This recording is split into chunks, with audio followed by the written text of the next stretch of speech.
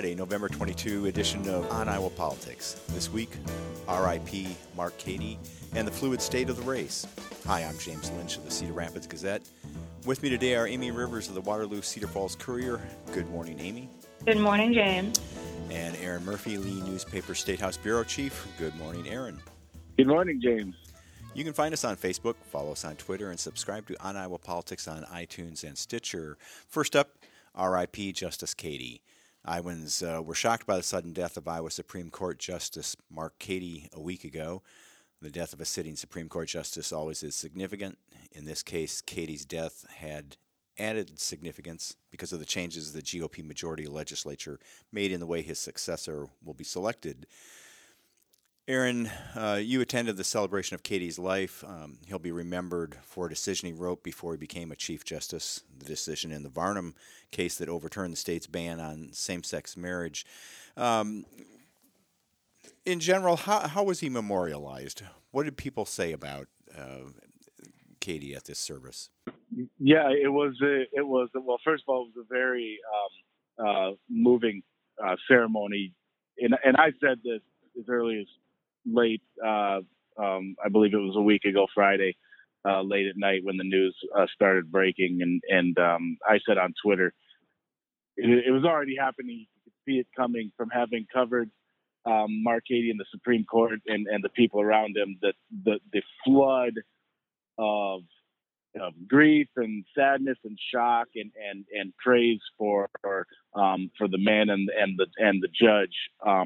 You could see that coming a mile away, because in covering him and in talking to people about him,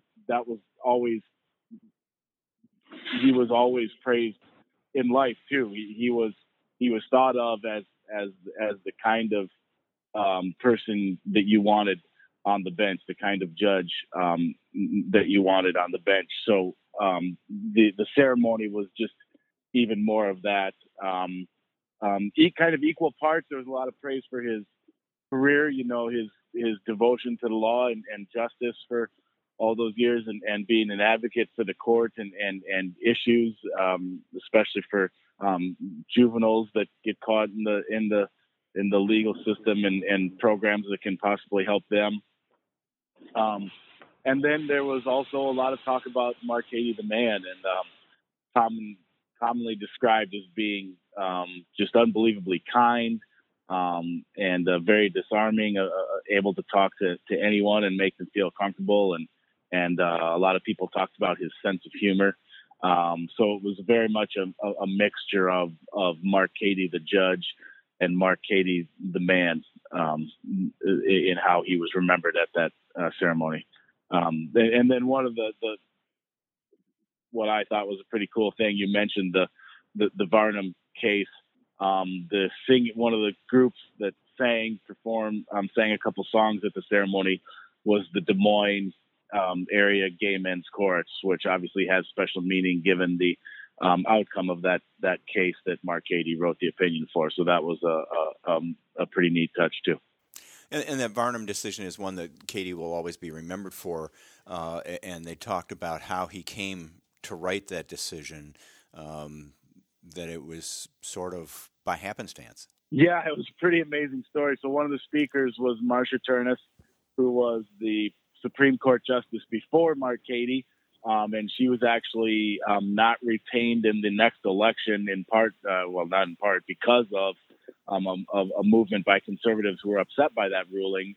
And they organized a movement to not retain any of the judges who were on the ballot that year after that Varnum decision.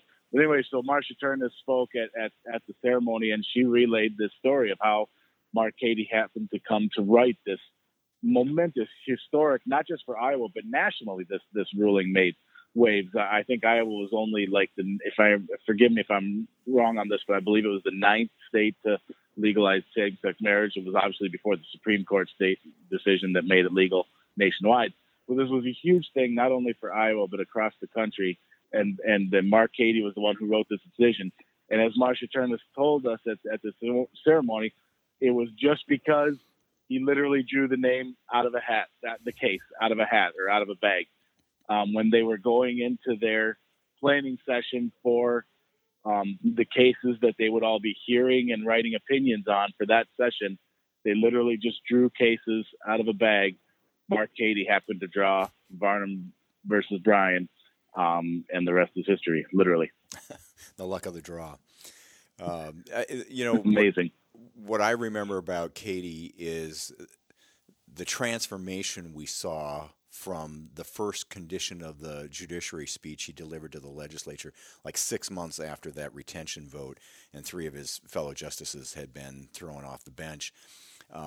He looked like somebody who, standing in front of the legislature, was the last thing he wanted to do, the last place he wanted to be. He was quiet, hesitant, almost appeared scared. And then you contrast that with the speech he delivered this year and speeches in recent years where he was confident, really delivering direct messages to the legislature, challenging, always diplomatically, but challenging lawmakers to address justice issues. We went from, in 2011, legislators still talking about impeaching him because he was the author of that Varnum decision, to earning the respect of the legislators he worked with, on the judiciary committees, on the justice system or judicial systems committees. Those folks had a lot of respect for him. They didn't necessarily agree with him, and they weren't afraid to disagree with him, but he had earned their respect. Even as the court was handing down decisions on issues like the waiting period on abortion, for example, that lawmakers didn't agree with. It was quite a transformation. And I guess, as Todd wrote earlier this week, Cady is gone, but his principles and legacy will endure, which is a good thing for the court and for the state. Moving on here, we're 75 days away from the Iowa caucuses, and would-be presidents are still getting into the race. I just saw a filing for some guy named Lee Saylor is running for president. I couldn't find out which party he was running in or any party, but hey, they're still coming. Former Massachusetts Governor Deval Patrick, we've heard of him at least, was in Cedar Rapids this week and promised to honor the tradition of Iowa's First in the Nation caucuses, but not exclusively. He was asked about what his Iowa campaign would look like, and Patrick said that in some ways it would be a virtual campaign, which doesn't seem like a great strategy in a state where FaceTime is important, where voters like to shake candidates' hands, look them in the eye, and most importantly, get selfies. Maybe Patrick will have some cardboard cutouts at rest stops so Iowans can get their virtual scrapbook pictures with him. Another poll found that Republicans want a strong challenger to President Donald Trump in the caucuses. Amy, that's not looking too likely, is it? Well, there's always Joe Walsh, and the foil of Trump on Twitter, for sure. I'm not really sure what audience he goes for on that, but he's doing the work. Of course, Bill Weld, better known as Who, but these guys are having a tough time, getting on the primary ballots in these primary states. And the fact that even these long shots know that the importance of primary ballots matters should really give guys like Patrick and potentially Michael Bloomberg pause. Because if they're not, even physically here, if they can't get on a ballot, if these primary ballots in most cases have been set sometimes by these states already, that really is going to put them behind. You don't have to go for a 50-state strategy. Obviously it didn't work for Howard Dean exactly, but getting a strategy of at least being in these first states and being in those battleground states, I think really is going to be key. I don't see somebody like Deval Patrick or Joe Walsh really gaining any traction in that aspect. At least not so far. I should note that futurist, author, and entrepreneur Zoltan Istvan has announced he will challenge Trump for the GOP nomination.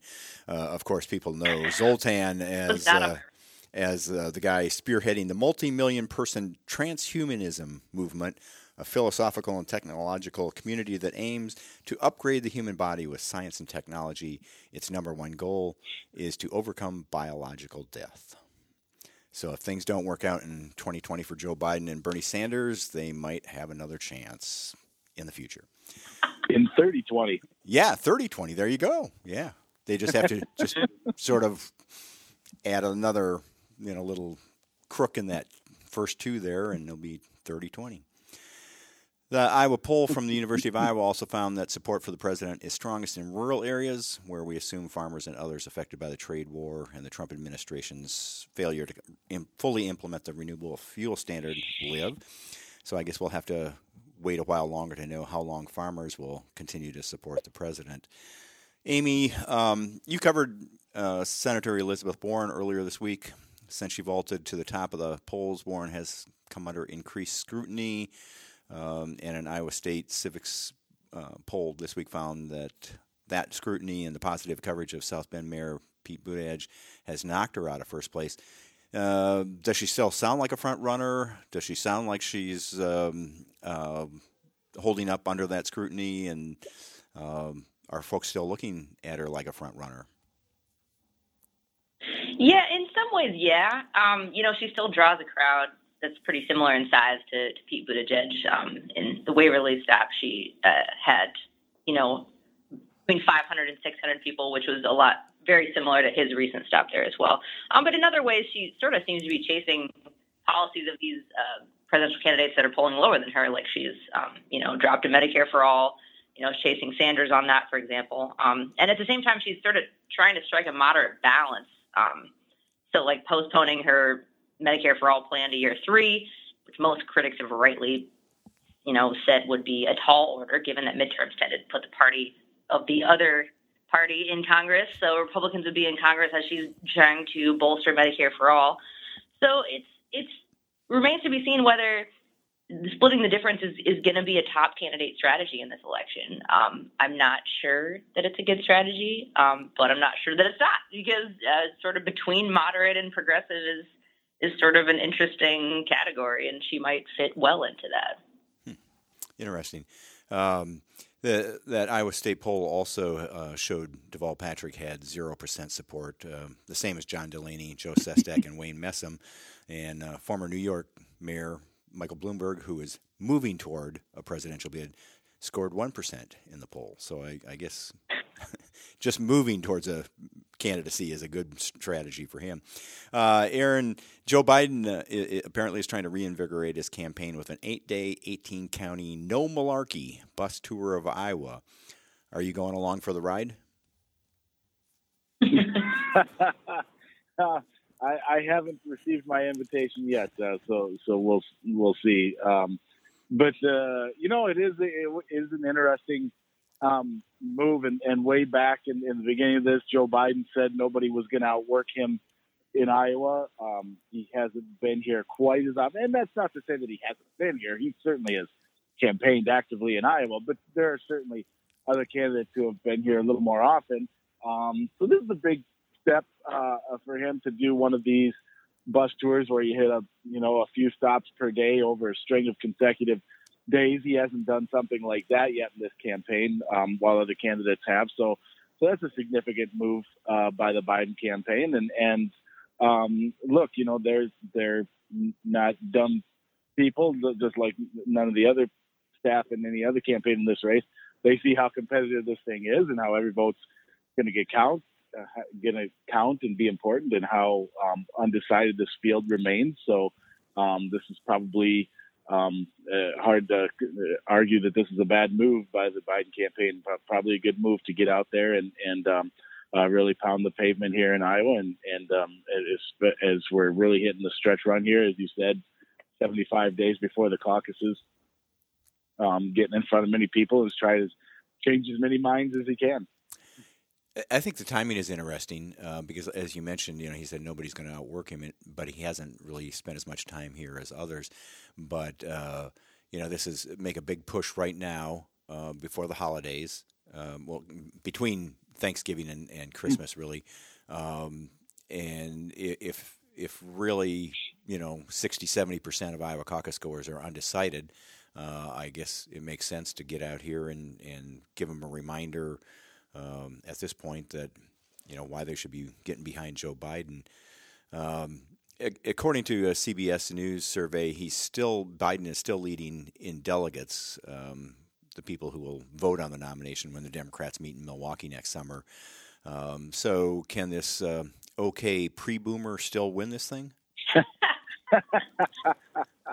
Yeah, absolutely. Look, it's he's still. I know his polling numbers have fallen a little bit, and people have expressed concerns for myriad reasons about the former vice president. But he's still in that lead pack of the top 4 candidates polling in this race. He still has a lot of people who feel that he's the best candidate to take on President Trump in a general election. And as we said, there's still a ton of people who are undecided in this race. And for most of those people who have a short list, Joe Biden is on a lot of those short lists. So he's still very much in this game. I don't know. I don't think any of us knows what's going to move the needle or what's going to sway people in these last 2 or 3 months here. But he is very much in the mix and absolutely could still come out of Iowa on top, or at least, get one of those 3 tickets and go on and maybe he does better in some other states and is ultimately the nominee. He's still very much a real player in this race. Absolutely. And finally, former Maryland Rep.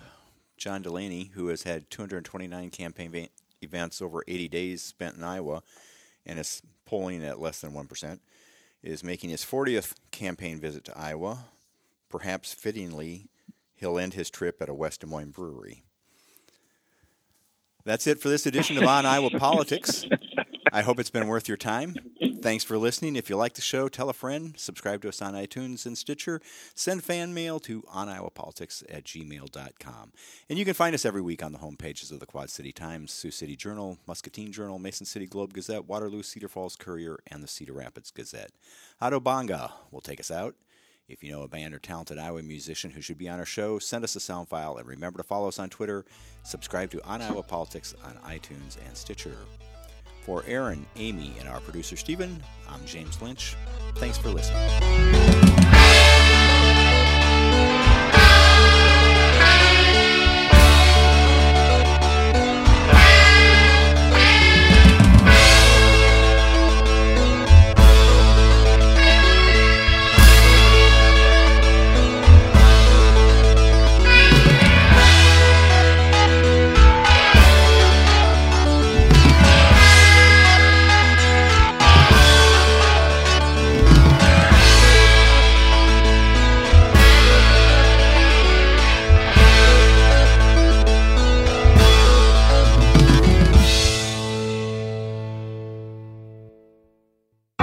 One song to dispel all those fingers snapping, pseudo-happy guys live long to tell lies. Well, the hearts are so cold, make a little baby angels cry. Tell your soul for the green. I hope your pants are hiked high for the green of the devil's victory. It's a terrible thing. What you wanted so bad, now look what's happening.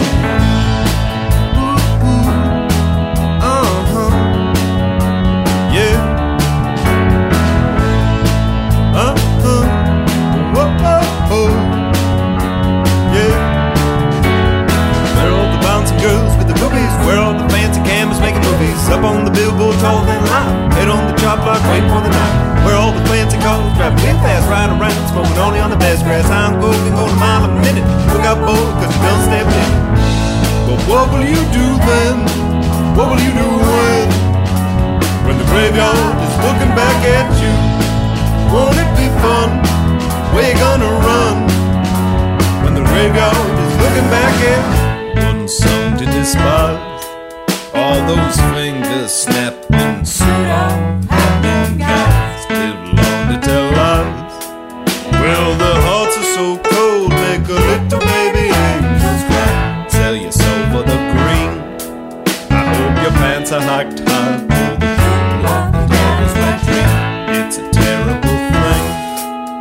what you wanted so bad. Now look what's happening. Ooh, yeah.